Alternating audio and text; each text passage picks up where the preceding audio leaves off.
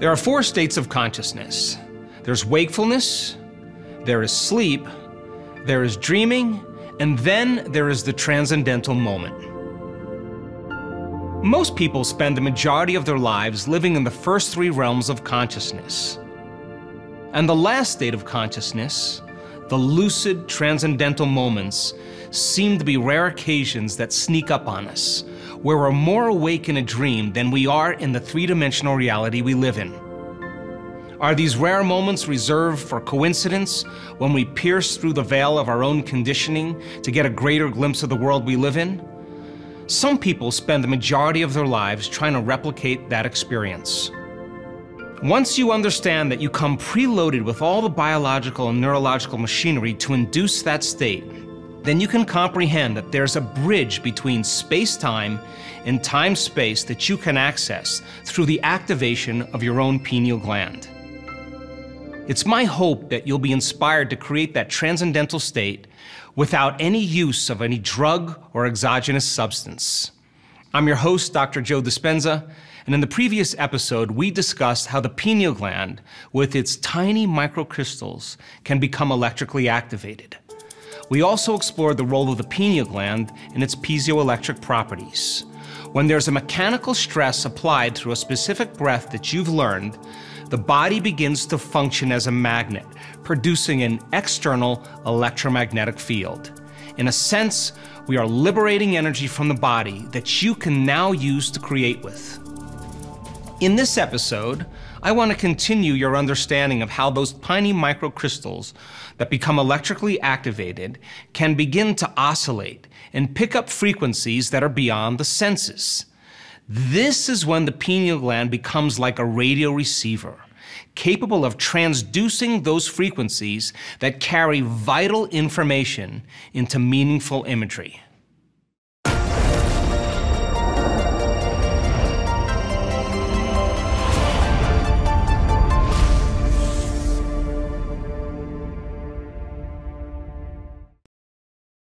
Let's get started by briefly reviewing some of the things we've learned in the previous episode. So in the article that we talked about in the last episode, I asked you to remember two specific words, piezoelectric and transducer. Now, we've discussed piezoelectric in detail. The breath that we use to move that cerebrospinal fluid up to the brain, the slow, steady inhalation through the nose, and the contraction of the bandhas, the individual intrinsic muscles, coordinated with the breath, locking down those centers and drawing that energy all the way up to your pineal gland and keeping your attention on it and holding your breath increases what's called intrathecal pressure. And intrathecal pressure is the pressure inside that closed system. When you begin to contract those intrinsic muscles, that begins to apply a mechanical stress against those stacked rhombohedron crystals. And once there's a mechanical stress, now they become electrically activated. And the sympathetic nervous system switches on, and that energy is released up into the brain, and that gate opens up. Now we have energy moving to the top of the head. Now we have a positive charge on the top of the head and a negative charge, and as that energy moves, we begin to produce that external electromagnetic field, a torus field. The other word that I wanted you to pay attention to was transducer. A transducer is a device that converts variations in physical quantity, such as pressure, like we talked about, into an electrical signal or vice versa.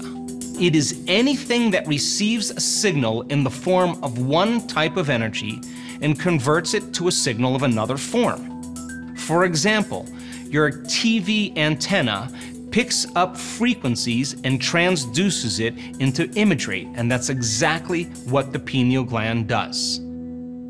Take a look at this chart of the electromagnetic spectrum. You can see very slow waves with very long wavelengths, and you can see on the other end very high frequencies called cosmic rays. And as we said, when your eyes are picking up light, the wavelength of that light begins to activate serotonin and melatonin, and now we function in three-dimensional reality. Imagine in a meditation your eyes are closed, melatonin levels are elevated because your eye is no longer perceiving light. There's an activation of the pineal gland. Once those crystals become electrically activated, now they function like a radio receiver, and they can pick up frequencies that are no longer consistent with visible light. Anything that's material that travels to the speed of light will turn into energy. Then the quantum field exists beyond the speed of light. Now, why is that important? Because once the pineal gland is activated, and now it functions like a radio receiver, what is the physics that combines the frequency that we're tapping into with our biology in our brain? The purpose of meditation is to get beyond the analytical mind. And as you learned in previous episodes, what separates the conscious mind from the subconscious mind is the analytical mind.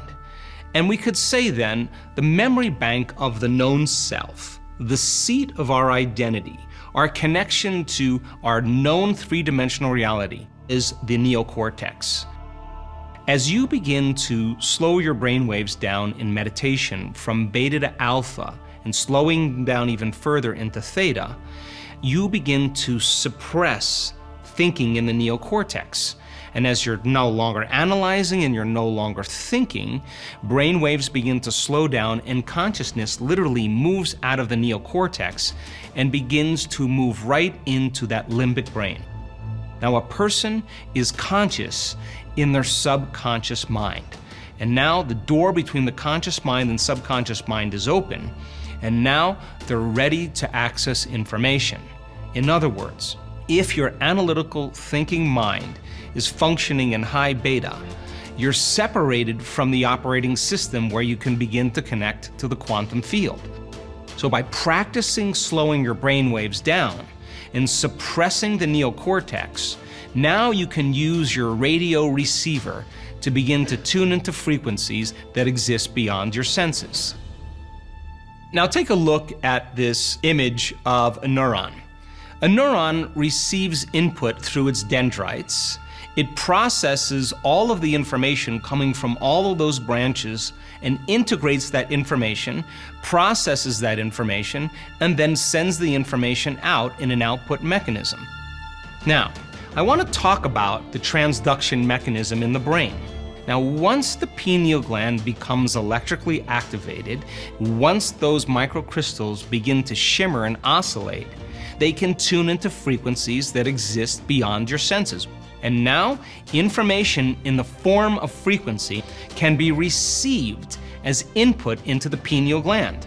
The pineal gland begins to process it in the thalamus and in the hypothalamus, and the hypothalamus then begins to send signals to the pituitary gland, and the pituitary gland begins to become the output mechanism and begins to release very vital neuropeptides.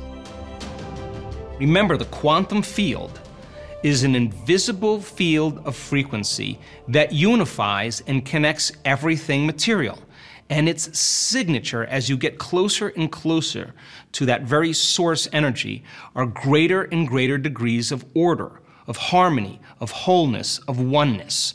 So when the pineal gland and the brain is functioning in a very coherent manner, it can now pick up a signal, and the orderliness begins to produce a very orderly chemical expression that begins to influence every one of the hormonal centers or energy centers of the body. At the very exact same time, the back part of the pituitary, called the posterior pituitary, begins to release different chemicals in the output mechanism. And one of those chemicals is called oxytocin. Now, oxytocin is produced in the brain and in the heart. And once oxytocin levels are released, oxytocin seeps right into the amygdala, the survival center of the brain, and it shuts the lights out for fear, for pain, and for aggression or anger. And there's only a group of circuits left called love and joy. And all of a sudden then, oxytocin signals a chemical called nitric oxide. Nitric oxide signals another chemical called endothelial-derived relaxing factor. And that chemical causes the arteries in the heart and the lungs to literally dilate. And now we have more energy and more blood flow going right into the heart, and this center begins to awaken, and the person starts to feel an incredible gratitude for being alive. Now, the emotional signature of gratitude, when you are receiving something or something that's just happened to you that you find pleasurable, you say thank you. So the emotional signature of gratitude means something's happening to you or something has happened to you, and you're in the ultimate state of receiving. Now that we're in the state of receiving, something amazing happens. All of a sudden now, there's processing that goes back from the pineal gland right back to the pituitary, which then affects the thyroid, affects the heart and the thalamus, and all the way down the energy centers. And there's a cascade of chemistry that's created. Let's remember what happens when we do the breath. As you begin to move that energy up from those lower centers, once energy makes it to the fourth center, the energy will continue up into the brain. As it moves up and activates the pineal gland, and the pineal gland begins to signal the pituitary, now all of a sudden it begins to release its neuropeptides and neurohormones, we now know that there's an external electromagnetic field. Now, when the person starts to feel gratitude, they're in the perfect state of receiving, and now there's a reverse field that's coming in through the top of the head that begins to draw energy from the field right into the brain, and that frequency is carrying information. And this then is when the pineal gland causes melatonin to get an upgrade. This article that I found shows that melatonin has many derivatives, or what we call metabolites or sister molecules. Serotonin and melatonin are dependent through our senses on the frequency and the wavelength of visible light. You close your eyes now, and all of a sudden, you're no longer processing visible light. Melatonin levels start to go up, and the pineal gland begins to receive the input and begin to activate the pituitary to create more coordination or more neuropeptides that create more harmony in the hormonal centers. And the posterior pituitary begins to release oxytocin, and the person feels grateful to be alive. One field that's going out, all of a sudden that second field reverses, and that frequency now is going to cause melatonin to get an upgrade. In other words, melatonin now is going to transmute or change into some very powerful molecules. And in this article, it's very specific that melatonin is already an antioxidant, but now melatonin gets a very big upgrade. And now it produces two of the most powerful antioxidants known to man. Now, what's the significance of that? Antioxidants are anti-cancer, anti-aging, anti-stroke, anti-neurodegenerative, anti-inflammatory, antimicrobial. Melatonin already causes us to relax, but now it's going to begin to produce what's called the benzodiazepine. These chemicals fit into the same receptors as serotonin and melatonin, but they carry a very different message. The release of these benzodiazepines is literally going to sedate further the neocortex and shut down the survival centers in the brain. There's a suppression of overthinking, of overanalyzing, of thinking about the future or the past. The body relaxes into the present moment. Take that molecule and tweak it again, and you have the most powerful hallucinogenic known to man, dimethyltryptamine. And now the person is going to have profound, lucid inner vision. In other words, melatonin already causes us to sleep. But when it becomes a transducer, that frequency then is transduced into profound imagery, the same way a TV antenna takes frequency and turns it into a picture. And the pineal gland has been called the third eye because we're having a profound inner vision that is more real than the world we live in. And we can say then, the person is having a full-on sensory experience without their senses. And the second chemical made from the posterior pituitary is called vasopressin, antidiuretic hormone. And when vasopressin levels are elevated, the cells of the body now can store more water. And now the cells are prepared for a greater frequency. And all of the cells now begin to oscillate and produce more coherent light and information. And we could say in one moment, the person's getting a biological upgrade. Information from the field is literally changing the human operating system. I want to talk about frequency because most people think that frequencies are just waves. But I want you to think about frequency another way. Now, when the pineal gland becomes electrically activated, many times we start to see these fractal patterns. With our eyes open, with our eyes closed, we start to see these complex geometric patterns. And the more orderly those patterns are, the more coherent the energy is. It is those standing waves of energy that the coherent brain and the coherent heart will begin to transduce, just like a barcode. A laser reads the barcode and it interprets the information. The pineal gland decodes that information into profound pictures and imagery. Here's my greatest definition of the pineal gland. The pineal gland, when fully activated, is a crystalline superconductor that receives information through the transduction of energetic vibrational signals, that's frequencies beyond the senses, the quantum field, into biological tissue, the brain and the mind, in the form of meaningful imagery, the same way as an antenna translates different channels onto a TV screen. And when the pineal gland is activated, now we have information that's being downloaded into our nervous system that's transcendent of our senses. Now, what's the side effect of that? Here comes the profound mystical moment. You now may have the experience of moving from space-time to time-space, where all of those dimensions exist. Now you may have the experience of coming out of your body, traveling down a long tunnel of light, your body being filled with energy that you are now perceiving. You may experience a past, present, or a future life that's all happening in the eternal now.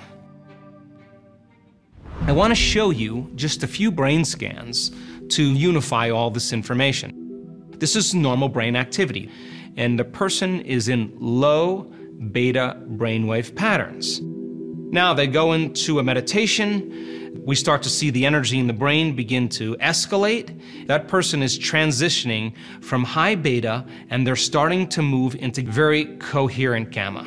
By the same means, this person is having a full-on sensory experience without their senses. This person, second-generation Holocaust survivor, suffering from anxiety and depression, a psychotherapist, did everything he could to change his state. In one moment, this person has a transcendental experience that's transcendent of this three-dimensional reality, and in an instant, his depression and his anxiety changes and goes away. Now, when we have two waves that are coherent, that are oscillating in order or coherence, they summate and produce a higher wave. Now, what's the significance of that? The higher the wave, the higher the amplitude, the higher the energy in the brain. Which means the more coherent the brain becomes, the higher the energy will exist in the brain. Take a look at this person at an event. We do a normal baseline measurement of her brain, and then we start noticing a few minutes into her measurements in real time, you can see the energy in the brain start to pick up, and from that point on, it just getting bigger and bigger, and you can see right here, the person is transitioning from beta into gamma brainwave patterns. There'll come a moment where you see it go very, very high, and this is the moment now the pineal gland is connecting to the field, and that person is having a very profound inner event. We measure coherence when it's low coherence. We measure it as blue, like it's cold or it's cool. Normal coherence means it's pink. There's no blue or there's no red. When there's high coherence or high order in the brain, we measure it as red. The thicker the red lines, the further outside of normal it is. This is her scan. If you look at the second to the bottom line, and we read from left to right, you can see this person moving into very high coherence in the brain. Take a look at the top right-hand corner. This particular program does not read gamma, but you can tell that the person's in high beta and they're on their way to gamma. Now, when we measure from the spectral analysis the amount of gamma that's taking place in her brain, this person is 200 standard deviations outside of normal in gamma brainwave patterns. Now let's talk about standard deviations. This is what's called a Z-score or a Z-curve. Now, if in a group of 100 people or 1,000 people or 10,000 people or 50 people, we were to measure height or weight or hearing or vision or intelligence, no matter what we measured, we would see this standard bell curve. Now, if you look where the blue is, and you draw a line right down the middle of that bell, that's absolute normal. And if you break this bell curve up into 3 sections, 34% a little bit above normal, 34% a little bit below normal, we'll still call that normal, and it makes up the majority of the surface area of that bell curve. 68% of the people we call average or normal. If you look at the red, you see 13% on both sides, and the curve dips down a little bit more. Now you have somebody with a little better eyesight or with a little worse eyesight. And then if you look at the very extremity, the third standard deviation, you'll see some people with really great eyesight and really poor eyesight. Now, if you total up the complete number, 99.7% of the population falls 3 standard deviations above normal or 3 standard deviations below normal. Now, we said this person had 200 standard deviations outside of normal in gamma. Now, this is a measurement of height. You could see the person on the right is the tallest person, the person on the left is the shortest person, but the average is the center of that curve. That's 99.7% of the population. This is the standard normal bell curve. This is 5 standard deviations. This is 50 standard deviations. This is 100 standard deviations. This is 150 standard deviations. This is 200 standard deviations outside of normal. In other words, another 197 of those blocks, and the line just gets closer and closer together. I would call that a supernatural amount of energy in the brain. Take a look at the area of the brain that's most activated. That red area represents the area right around the pineal gland and an area called Brodmann's Area 30. Now, Brodmann's Area 30 is responsible for highly charged experiences or emotional events that produce the emotions of joy, of love, of bliss, and of ecstasy. And this person is having a transcendental experience. There's the neocortex in blue. That means lights are out in the thinking brain. And now the autonomic nervous system in red there is the area that's lit up the most. That is the area that's processing a greater frequency. And now this is the underside of the brain. You're looking at the brain from the bottom, and you can see that the autonomic nervous system is very, very high in a gamma state. Now, this person is a physician, and she had eczema from the time she was 3 months old. And as a physician, she did all the right things. She applied the cortisone creams, she took the antihistamines, she monitored her diet, she didn't eat sugar, she stayed away from starches, she stayed away from alcohol. You know, she was treating the condition, and of course, she was able to keep it controlled, but it never went away. This is her arm before she came to the event. On the Monday after the event, this is her arm. Her body received a new frequency. And if all disease is a lowering of frequency and an incoherent frequency, once that orderly message made it into the nervous system, she got a biological upgrade. Here's her hand with eczema before the event. This is her hand the Monday after the event. I just saw this woman almost 2 years later, and she still has no evidence or no sign of eczema. Take a look at this person. Baseline measurement, and all of a sudden you can see the frequency picking up. But look how organized and coherent that frequency is. This person taps out at 260 standard deviations outside of normal. That's a lot of energy in the brain. Check it out. The same exact area, the pineal gland, the surrounding area of the pineal gland, and Brodmann's area 30. This person is in ecstasy. This person is creating a long-term memory. They're having a full-on sensory experience without their senses, and they can't make their brain do that. It's happening to them. Here's another person. Here's the strip chart. We're measuring normal brain waves. Watch what happens. As they begin to connect to that field and they suppress the neocortex, you can see a building of energy that takes place in the brain. And this person finishes at 160 standard deviations outside of normal, and take a look at all the coherence in his brain. And when the brain is coherent, we're coherent. Now, another person, you can see that there's beta brainwave patterns, and all of a sudden, like in a matter of seconds, it seems like the brain starts to build in energy. And as it starts to synchronize, it starts to accelerate. This person finishes at 250 standard deviations outside of normal in gamma. Every single area of the brain is synchronized. We're seeing now coherence in delta, in theta, in alpha, in beta, in high beta, and there's enormous amount of energy in the brain. And the whole entire neocortex, as well as the pineal gland, the surrounding areas, is fully activated. Check this out now. What we started to notice is that when people begin to do this properly, the first thing that happens is we start seeing theta as a precursor before the person goes into an aroused state. In other words, they have to settle their body down and begin to move in such a slow brainwave pattern that now they're suppressing the thinking neocortex, and in low-level theta, lights are out in the identity. The known self is now shut off. Once they're in that slow brainwave state, it's as if theta acts as a carrier wave. The parasympathetic nervous system is activated, the person is relaxed, and now when they lock into a frequency, the arousal takes place. Coherent theta becomes the carrier for gamma. And check this out.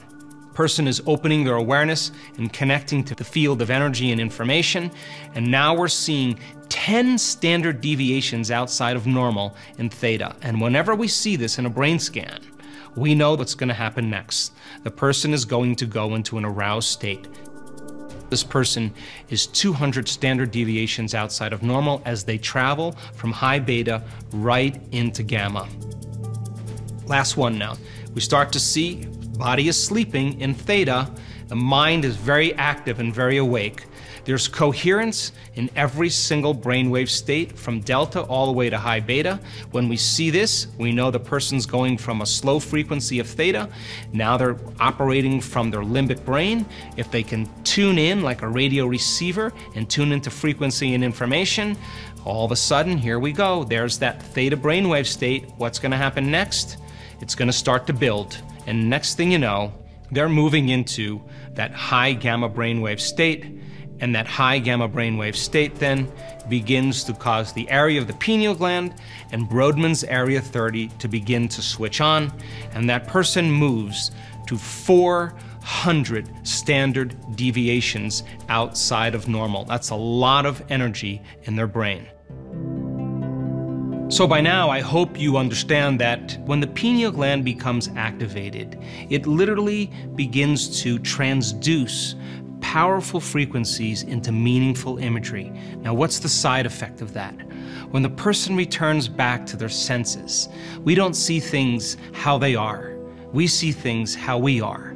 And since experience enriches the brain, and it does, and experience produces an emotion in the body, when the person comes back to their senses, now their brain is wired to perceive what has always existed, but they didn't have the circuits to perceive. And in a sense, our spectrum of reality is broadened. In the next episode, we're going to discuss heart and brain coherence and why it's so important to have your brain and heart synchronized. When your nervous system is balanced, it sends a very coherent message to all the cells and tissues of your body, and that's called health. I'm your host, Dr. Joe Dispenza for Rewired, and I hope to see you in the next episode, where we go beyond the ordinary into the extraordinary.